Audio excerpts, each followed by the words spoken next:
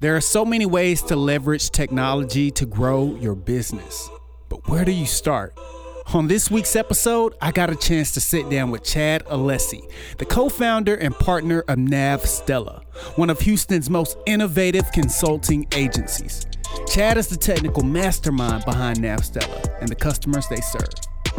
On part 2 of Customer Experience Powered by Empathy, Chad gives us a roadmap for choosing the right marketing technology for your business. So what I do and what we do at NavStella and what I've done in my job is kind of come in, really analyze what they're doing, what they're trying to accomplish, setting out the goals, trying to understand what their goals are. Mm-hmm. And then once we understand that, then we can look at the technology and see if it's actually fulfilling that goal. And he explains how to use technology to become more self-aware. Self-awareness is number one, right? You need to know how you're being perceived and how your emotions are affecting you. So knowing that behavioral assessment, understanding your own emotions and how you like to react to them, then you understand how to work in the workforce, because we're all different. We're all different people. This is B2B Growth Hacks, a podcast powered by SpeakerBox Media.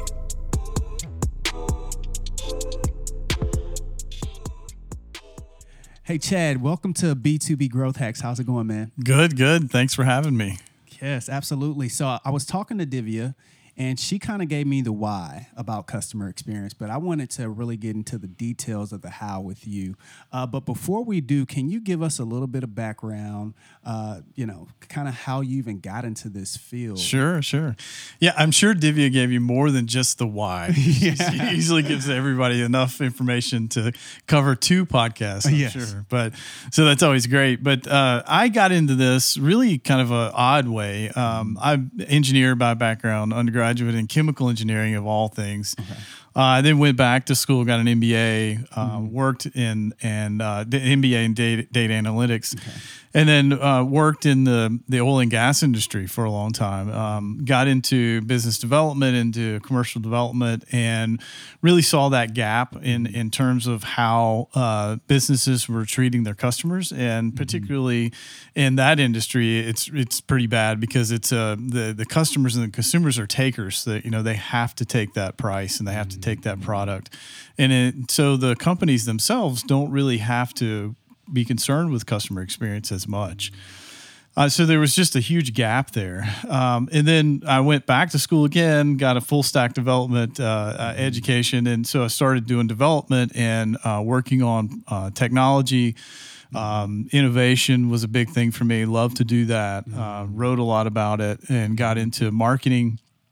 Divya and I decided that, hey, this is a great opportunity for us to go out and start something that really fills a niche that we felt like mid-sized companies weren't really getting the need that they had for a consulting agency to come in and really help them out. Yeah. Where they may not be large enough to afford, a larger Accenture of the world or one of the bigger consulting companies.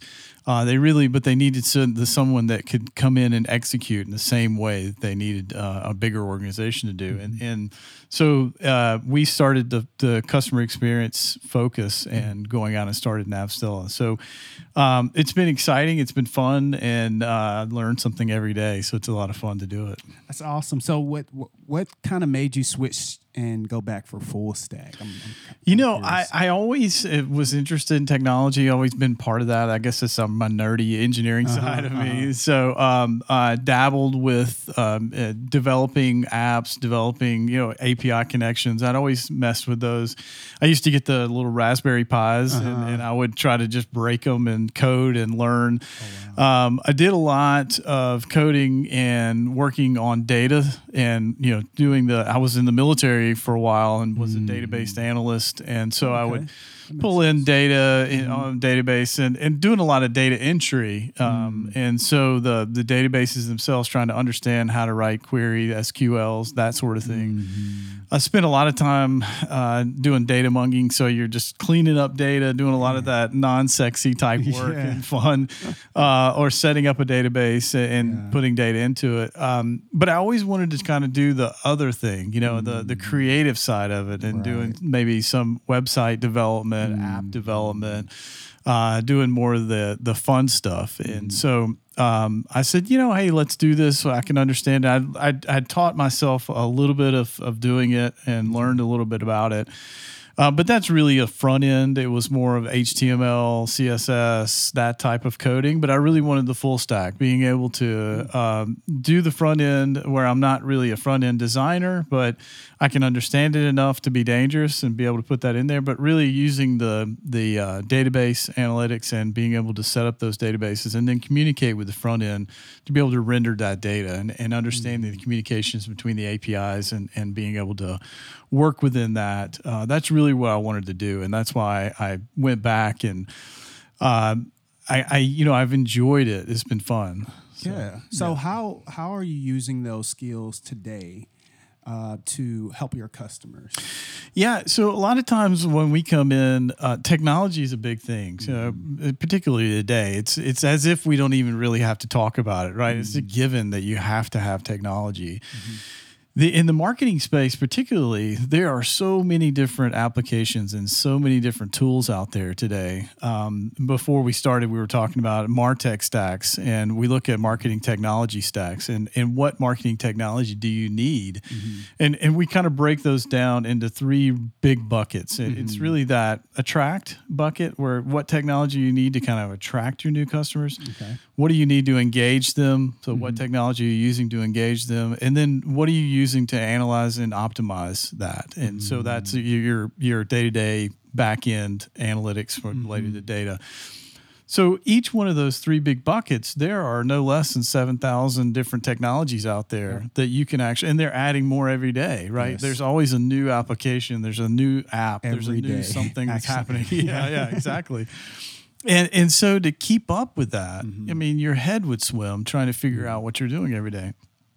So when businesses are trying to focus on their day-to-day operation, they don't have time to stay up with the newest technology and try to read up on it and try to understand what technology they really need. A lot of times we find when we go in and talk to a company, we ask them about their MarTech stack. We'll say, hey, what are you guys using? They may not even know what a MarTech is. They just know they have certain technology or certain apps that help them with it. And they're used to the big names like Google Analytics or HubSpot or one of those big name brand type of things, and they may be spending thousands of dollars a month on technology that they're not really even using. So what I do and what we do at Navstella and what I've done in my job is kind of come in, really analyze what they're doing, what they're trying to accomplish, setting out the goals, trying to understand what their goals are. And then once we understand that, then we can look at the technology and see if it's actually fulfilling that goal and seeing if those technologies that they're buying or they're spending money on is really the right tool, the right fit for the organization, for the right delivery of what they're trying to do, and is it really meeting the goals? A lot of times we find out the answer is no. So we're able to look at that a little bit and say, hey, maybe there's a better technology, maybe there's a better tool. It can actually save you money most of the time. So we say there's things that you're not even using here. You can sunset, you can replace with a different type of product that's better for you. And so we find that there's value that we're adding back to the client because they immediately see a return on their investment. They're saying, well, we invested with these guys to say, come in and take a look at what we're doing.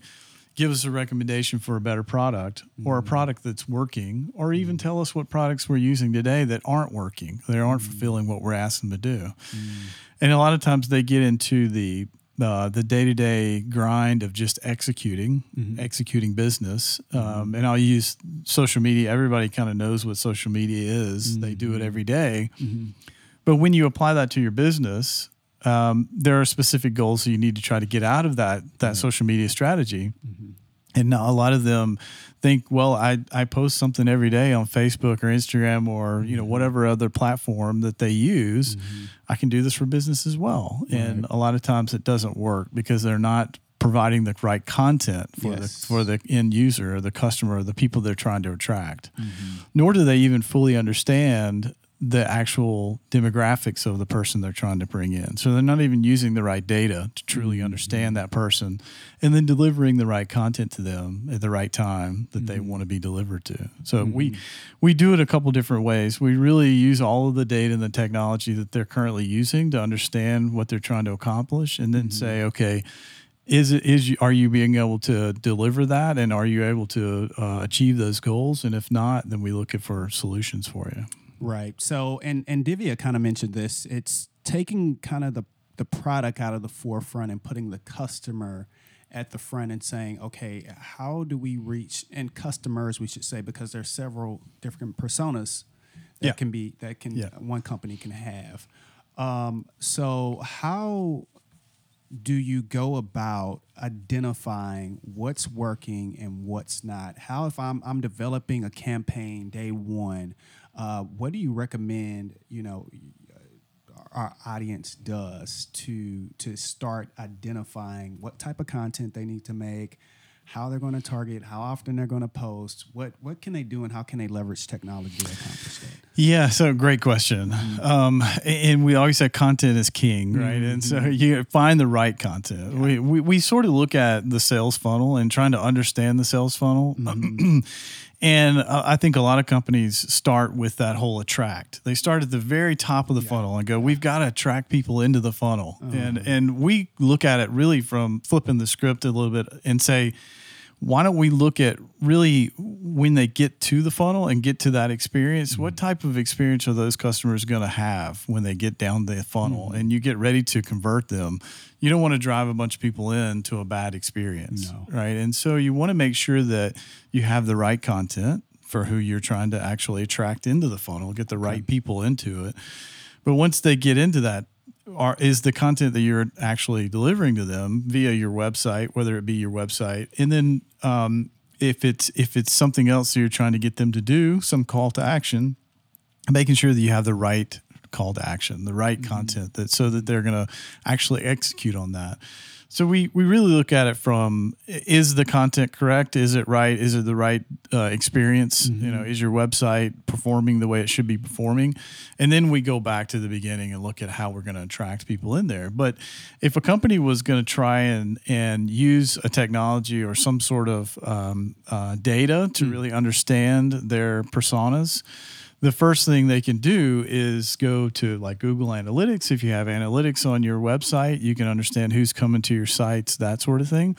But that's really only telling you the data that you're attracting today. Right. It may not be who you really want to come to your site. It may just that's just going to tell you the state of the union, as we call it, and say, okay, we're getting X number of views per month, and they're coming from this particular geographic area. And we may or may not know a little more demographics depending on what level of Google Analytics you're paying for, right? And trying to understand.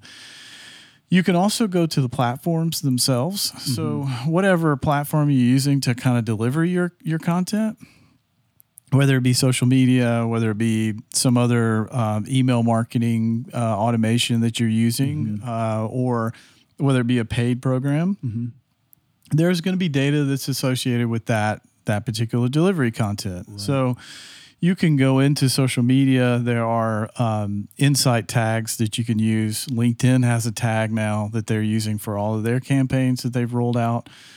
You can place those on your websites. And so it will tell you if you run a campaign, it will kind of give you the understanding of what that demographic of people that are coming from that campaign to your site. And it will give you some insight into the data that allows that customer to come to you. Where are they coming from? Who are they? What's their profile? What's their background?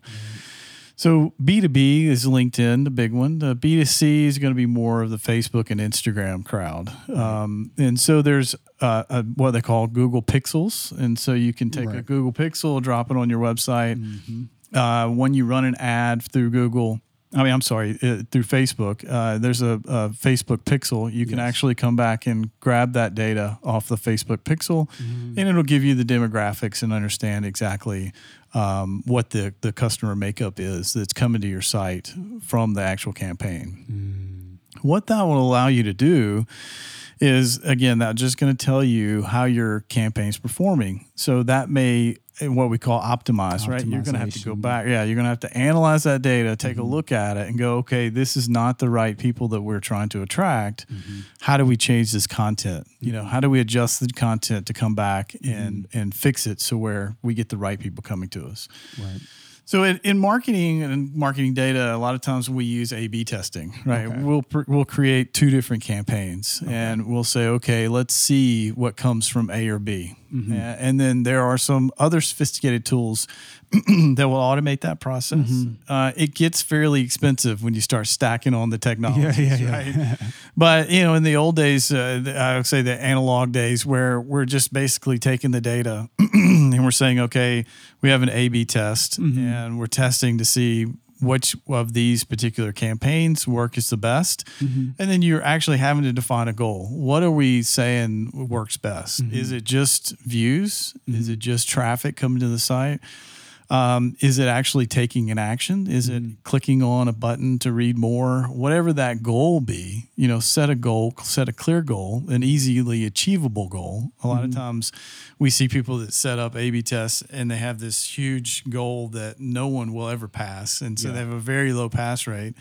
And there's not enough data there really to make the test valid. And so you want something that's easily achievable that you can actually test and get some real world data in so that you can change and pivot, if you will, and optimize on that campaign. Right.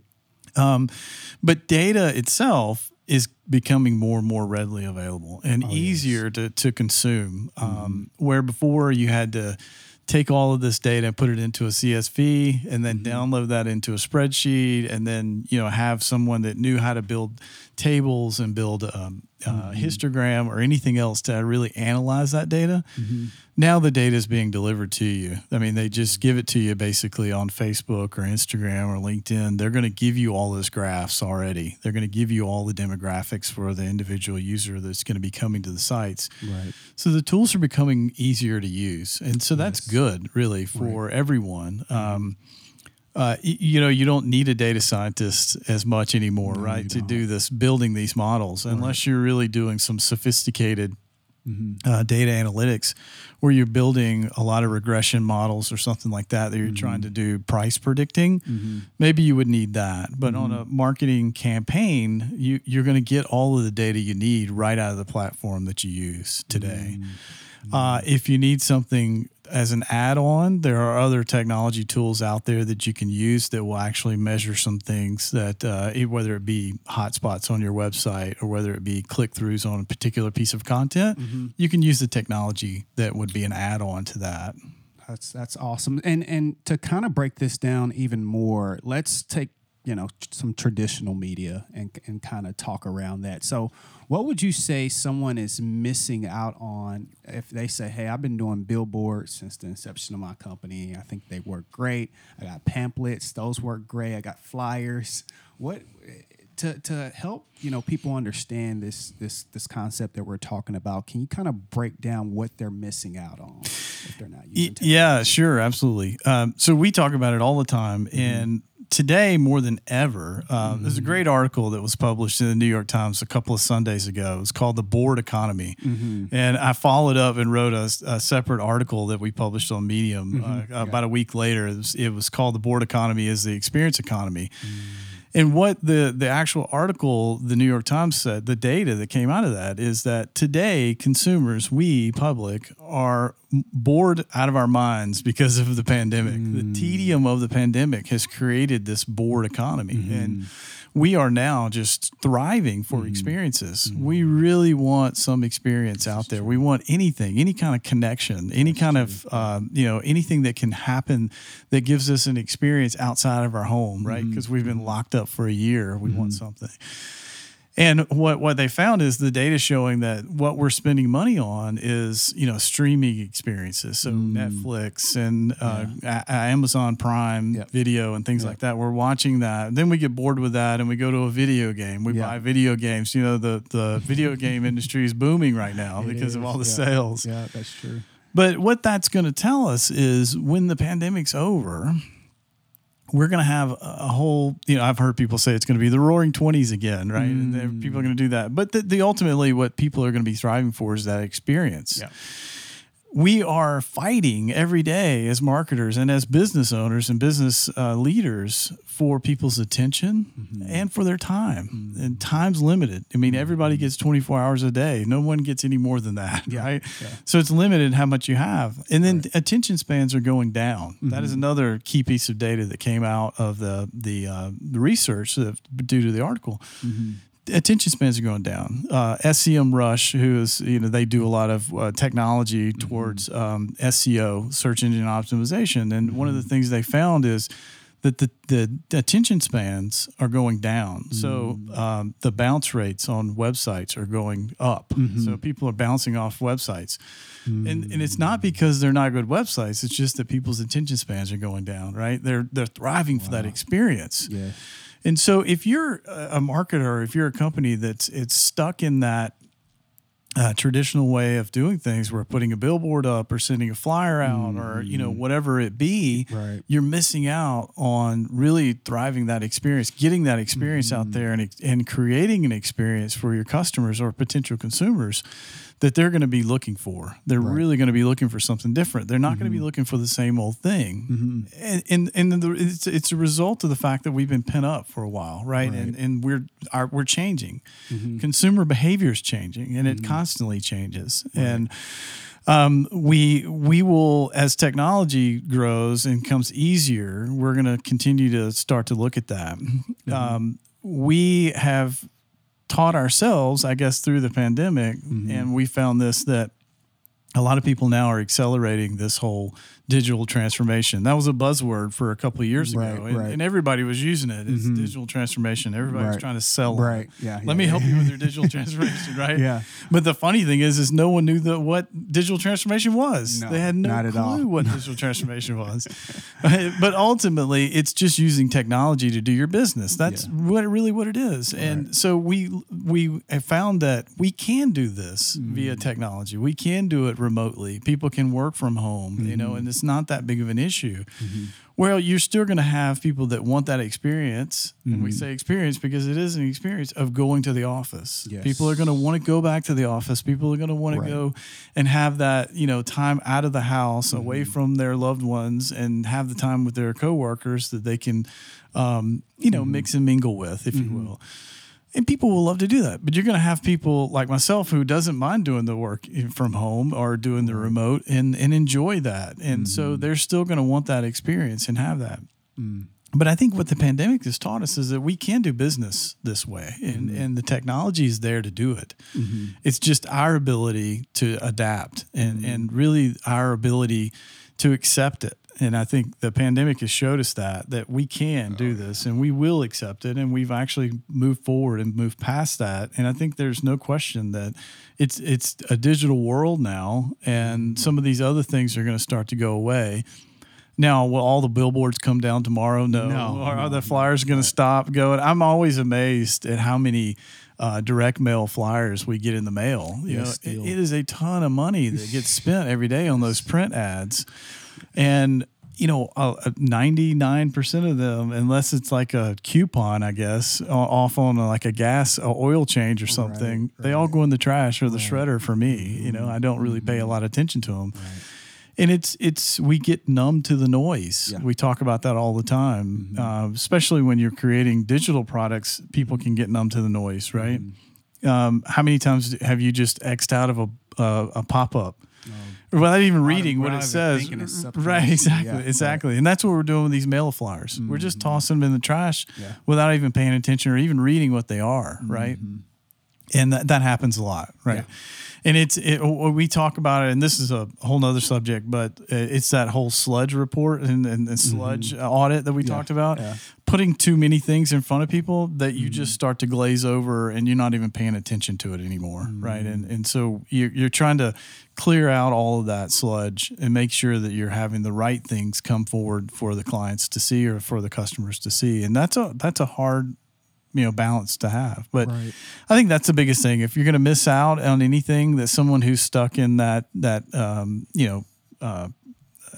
there's nothing wrong, and Divya will scold me for this because she still believes in a lot of the display ads, and it is good. It's very good, and it still works for a lot of different organizations.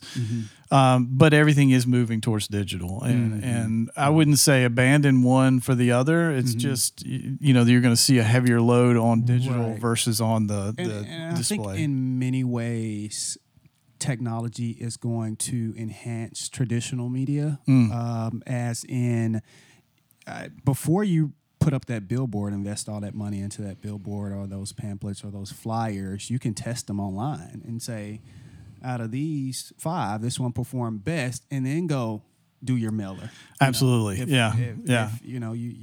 If that has been working for you in some sense, you can optimize it. It's about optimizing it, and I think creating a better customer experience. So kind of switching gears here. I know Divya and I talked a lot about just customer experience in general, but also employee experience. Is there any way that technology can help you with your employee experience? Yeah, sure. When we measure employee experience in the what we call the total experience, is customer experience and employee experience go together, right? And we say a happy employee makes a happy customer. And so because your employees are really the people that are delivering that experience to the customer. And so you have to have a happy customer. And you and I talked about this on the phone before. We've all been to some business, whether it be a drive-through or whatever store that you've bought something, and you've had an unhappy employee, and it's just created a bad experience, and you walk out of there going, this person's having a really bad day, or they hate their job, one of the two. Right. But you hated the whole experience was bad, right? And so we talk about this all the time when you have a lot of companies that are in B2B, particularly that just sell to businesses.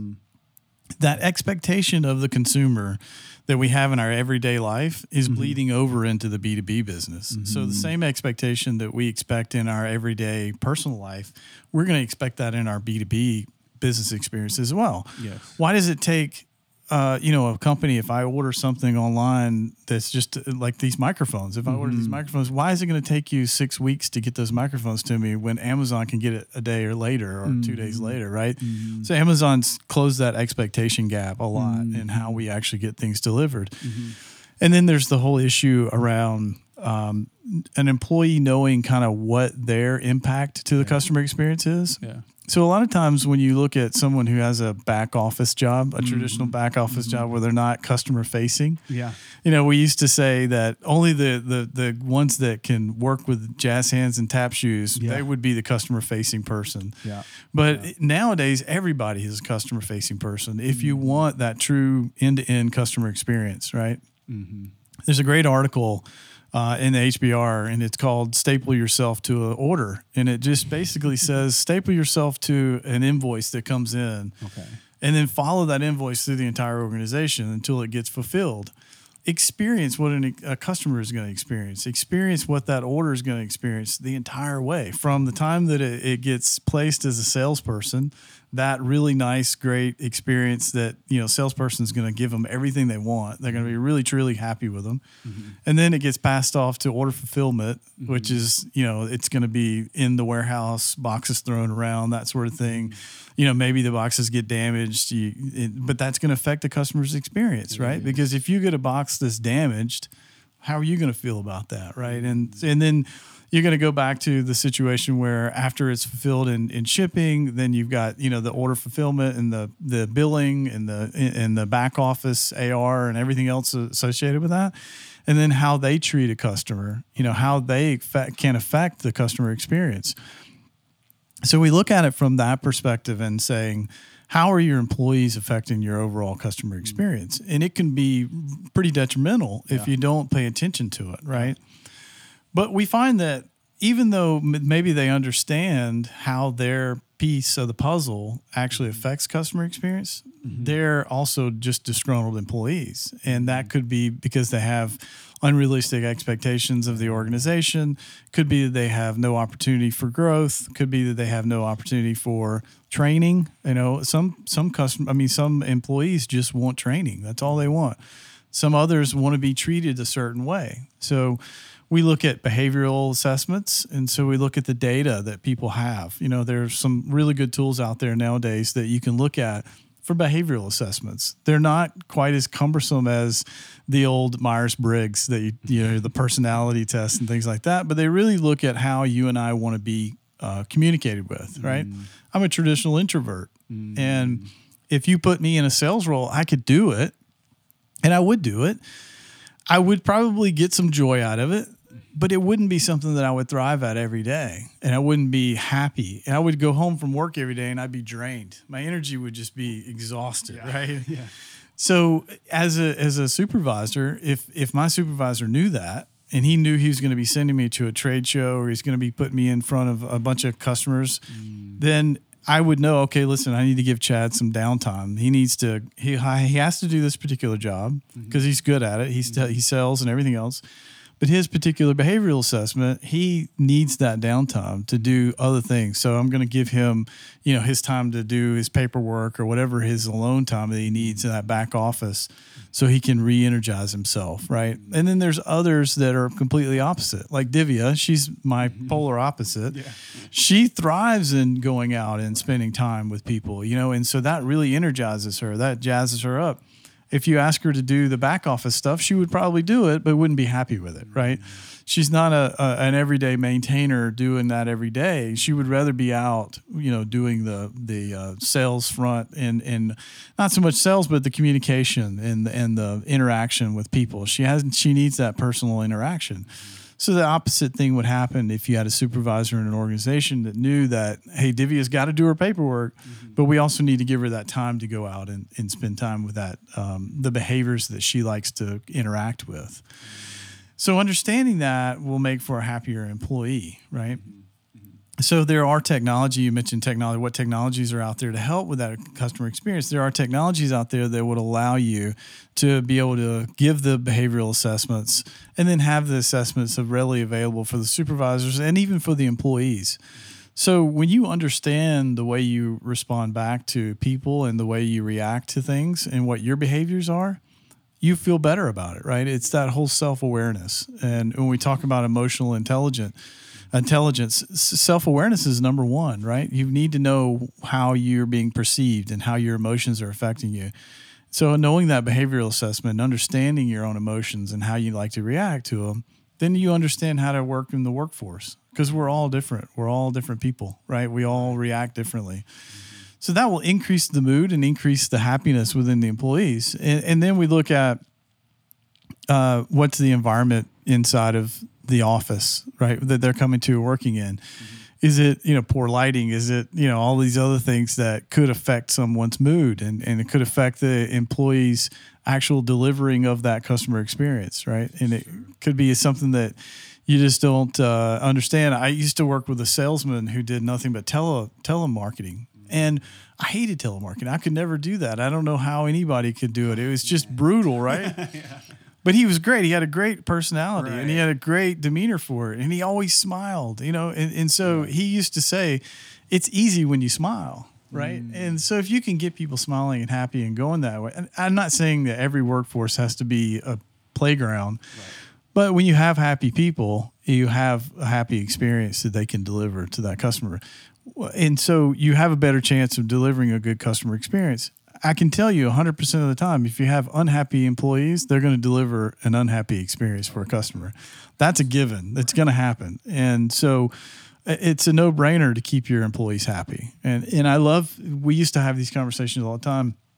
I can't tell you how many business leaders I've heard that have told me personally, our greatest asset is our employees. And then they go out into the field or into the organization and they do the absolute opposite of what they just said. So if they're your number one asset, wouldn't you treat them better than what you just did, right? And so it's counterintuitive. I think they say that because they think they truly need to be that, but they're not. They don't treat it that way, right? They only look at the bottom line. I understand everyone is measured by how success is driven, right? But I think if we were able to look at it from purely what experience are we trying to give our customers and what attention we're trying to compete for their attention, right? And their time, if we're able to deliver a meaningful experience, people are going to come back over and over again, over and over again. And how does this start to happen? How does this I guess loss of empathy, I would call it, start to happen? Yeah, from the business leaders themselves. Yeah, right. Yeah. Well, I think a lot of times, much like everything, and this is probably another subject, another podcast all in and of itself, but I think it happens because slowly over time, business leaders begin to have their performance. They're incentivized by the bottom line. You know, it's not the customer's experience as much as it is how much money did you make, right? How can you make more money? Well, if there's no more customers coming in because we have a crappy experience, then the only way to do that is to cut expenses. And usually the way the expenses first get cut are going to be in your overhead. So a lot of times people say, well, we used to have these employee benefits. We used to have a cafeteria. I hear it all the time. We used to have this. We used to have that. Now we don't have anything, right? 50s, 60s, in the 1950s and 60s, everybody had a pension. You know, there wasn't any organization didn't have a pension, and now it's unheard of. Yeah. Whoever has a pension, no one has a pension, and they've actually put the onus back on the employees to save for their own retirement. And many companies don't even match anymore. Right. But that's another way to save money, right? And it's a way to cut back on their overhead and try to get a greater income. Now, there are probably a lot of business leaders that would be listening to this podcast and say, that guy's crazy. But it's true. I mean, I think that's where the loss of empathy happens, is because we stop looking at people as people and we start looking at numbers, and that's it. And it's really, we're all running these businesses, and people run these businesses, and customers are the ones, and that customers are people. But we forget that sometimes, and we only look at the numbers. What is the bottom line? What is the black and white, or, black and red, whatever you want to call it? And so what we're looking at really are the numbers themselves, not really the people. And it's so great. And kind of talking about the tools also that they can use to kind of capture this data. Do you have any go-to tools, whether that be for, measuring, your employees? I know you talked about Myers-Briggs, and there's other things very similar. What kind of tools can you use on kind of both sides, the customer side and the employee side? Yeah, so from the employee side, we do have a go-to tool that we use. We love it a lot. It's Predictive Index. It's a company that's been around for a long time, and there's a lot of good data out there on them. And I won't oversell them or anything that. But I would encourage anyone to take a look at them. And they've really turned the whole talent optimization industry upside down. They were bought about 4 or 5 years ago, and they changed the whole idea around behavioral assessments and using the data and really using the insight from that data to drive it. So they have a behavioral assessment, and they also have a cognitive assessment. And there are other companies out there, but we're like working with them, and they're a great company to work with. And they have a really good tool that's easy to use, and it'll drive a lot of insight into your employees. And so very good tool to use. From the customer side, if you're really trying to drive engagements there, now there's a litany of different technologies that you can use. You would need to really go at it from instead of saying, okay, this is the one tool for everything, is to really understand what the objective is. If it's higher customer engagement, then there would be one tool for that. And then there's another tool for that. And there's really not one tool. There's probably a handful of tools. Then we break it down into what's the budget, right? What are we willing to really kind of spend on that? Because there are high-end products that are out there. We work a lot with Adobe, and Adobe has a great customer experience platform, but it's very expensive. And so it's not for the small to medium-sized organization. Medium-sized maybe get into it depending on the price, but it's really for the enterprise type organizations, right? And so I think everybody would love to have that product, but they can't afford it, right? And so what's the next best thing? And so there's lots of different options when you get down into those lower ones. When we really want to analyze it and put our money where our mouth is, we start to look at it from the perspective of matching that objective versus the budget. Okay. And really saying, okay, the technology that you want to use for your MarTech or your marketing technology, you can't not use one or the other, right? And so you got to have content delivery. You have to have the platform that you're going to deliver that content. You have to have your social media platforms that you're going to be doing that with. Everything that's associated with the quote unquote digital marketing, all of those things and all the steps are going to go into that. And plus all of your customer experience managements and everything else associated with that end-to-end funnel, along with the nurturing and the referrals and everything else that goes with the end of the funnel activities. You need to do all of those, and you need to have technologies that are going to allow you to manage that, right? And again, you can take one technology and apply it to the whole thing, or you can break it up into multiple technologies that are more cost effective for you, and it will help you achieve your overall goal. And so we look at it from that perspective, is not to say there's one tool that works for everything. There are multiple tools that may work best for the organization and for the actual objective of the organization. And each organization, much like people, are different. Right? And what your particular budget for a technology would be. For us, spending $1,000 on a particular technology per month may not be a big deal, but for you guys, it is a huge deal, right? Or vice versa. $1,000 for a technology that you use every day may be really expensive for us, right? And so we have to weigh those pros and cons to say, okay, what is the overall objective of the strategy that we're trying to drive for the customer experience? Well, I know some people are catching this and some aren't, but what I will say is tying this back to customer experience. We went off on this, not even a tangent, but we went off on this subject because it's all about making the customer experience better. Yes. And also the employee experience, because you might cut down some tasks that they have to do, some repetitive tasks. It improves efficiency for your customer getting things more accurately on time. So I really think it's the new wave, and I feel like B2B is kind of starting to chart a path into this territory because Salesforce, you said there, you can go develop an app just for Salesforce right now. So I think it's real important that people tie this back to customer experience and employee experience, because that is the true power of it. It's like making things easier. You don't have to think, Yes. And I love that. And me and Divya kind of talked about Apple.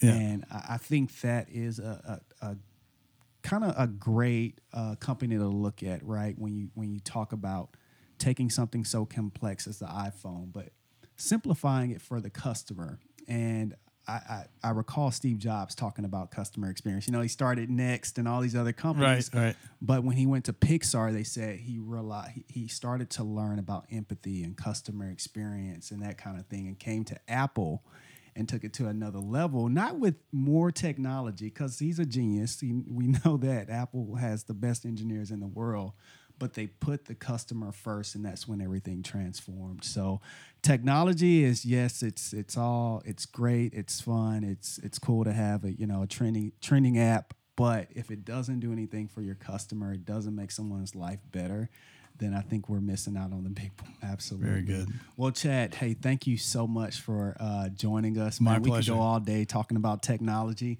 but I think we left them with just enough to chew on. For I think now, so too. Yeah. Until you can invite us back. Right? Yes. You guys have to come back, man, because technology is constantly changing, and like you said, apps are coming out every day. Yes. We might have a whole totally different conversation here in a year. Yes. But last on a last note, what can you leave our audience with as far as books or resources that you enjoy? I know you have a Medium. Is there anything? Yeah, sure. So my two big books, and I mentioned them all, on the call today or on our podcast today, and that is Nudge. Understand what a nudge is. Fascinating concept, and that's Richard Thaler and Case Sunstein, two super smart guys that wrote that book, Nudge. And then there's also companies out there that are actually developing apps around the nudge and the idea of trying to get people to do the right thing and understanding how they think and what the psychology of that is. And as a developer, innovator, or any of those things, if you can understand that, that's really going to give you a leg up when you're developing those apps. And then the think fast, think slow. Okay. That's it's really called thinking fast and slow. Okay. And that's by Daniel Kahneman. Great book as well. It's a little longer, a little bigger, and it's a little more technical in terms of the psychology terms and things that he uses about.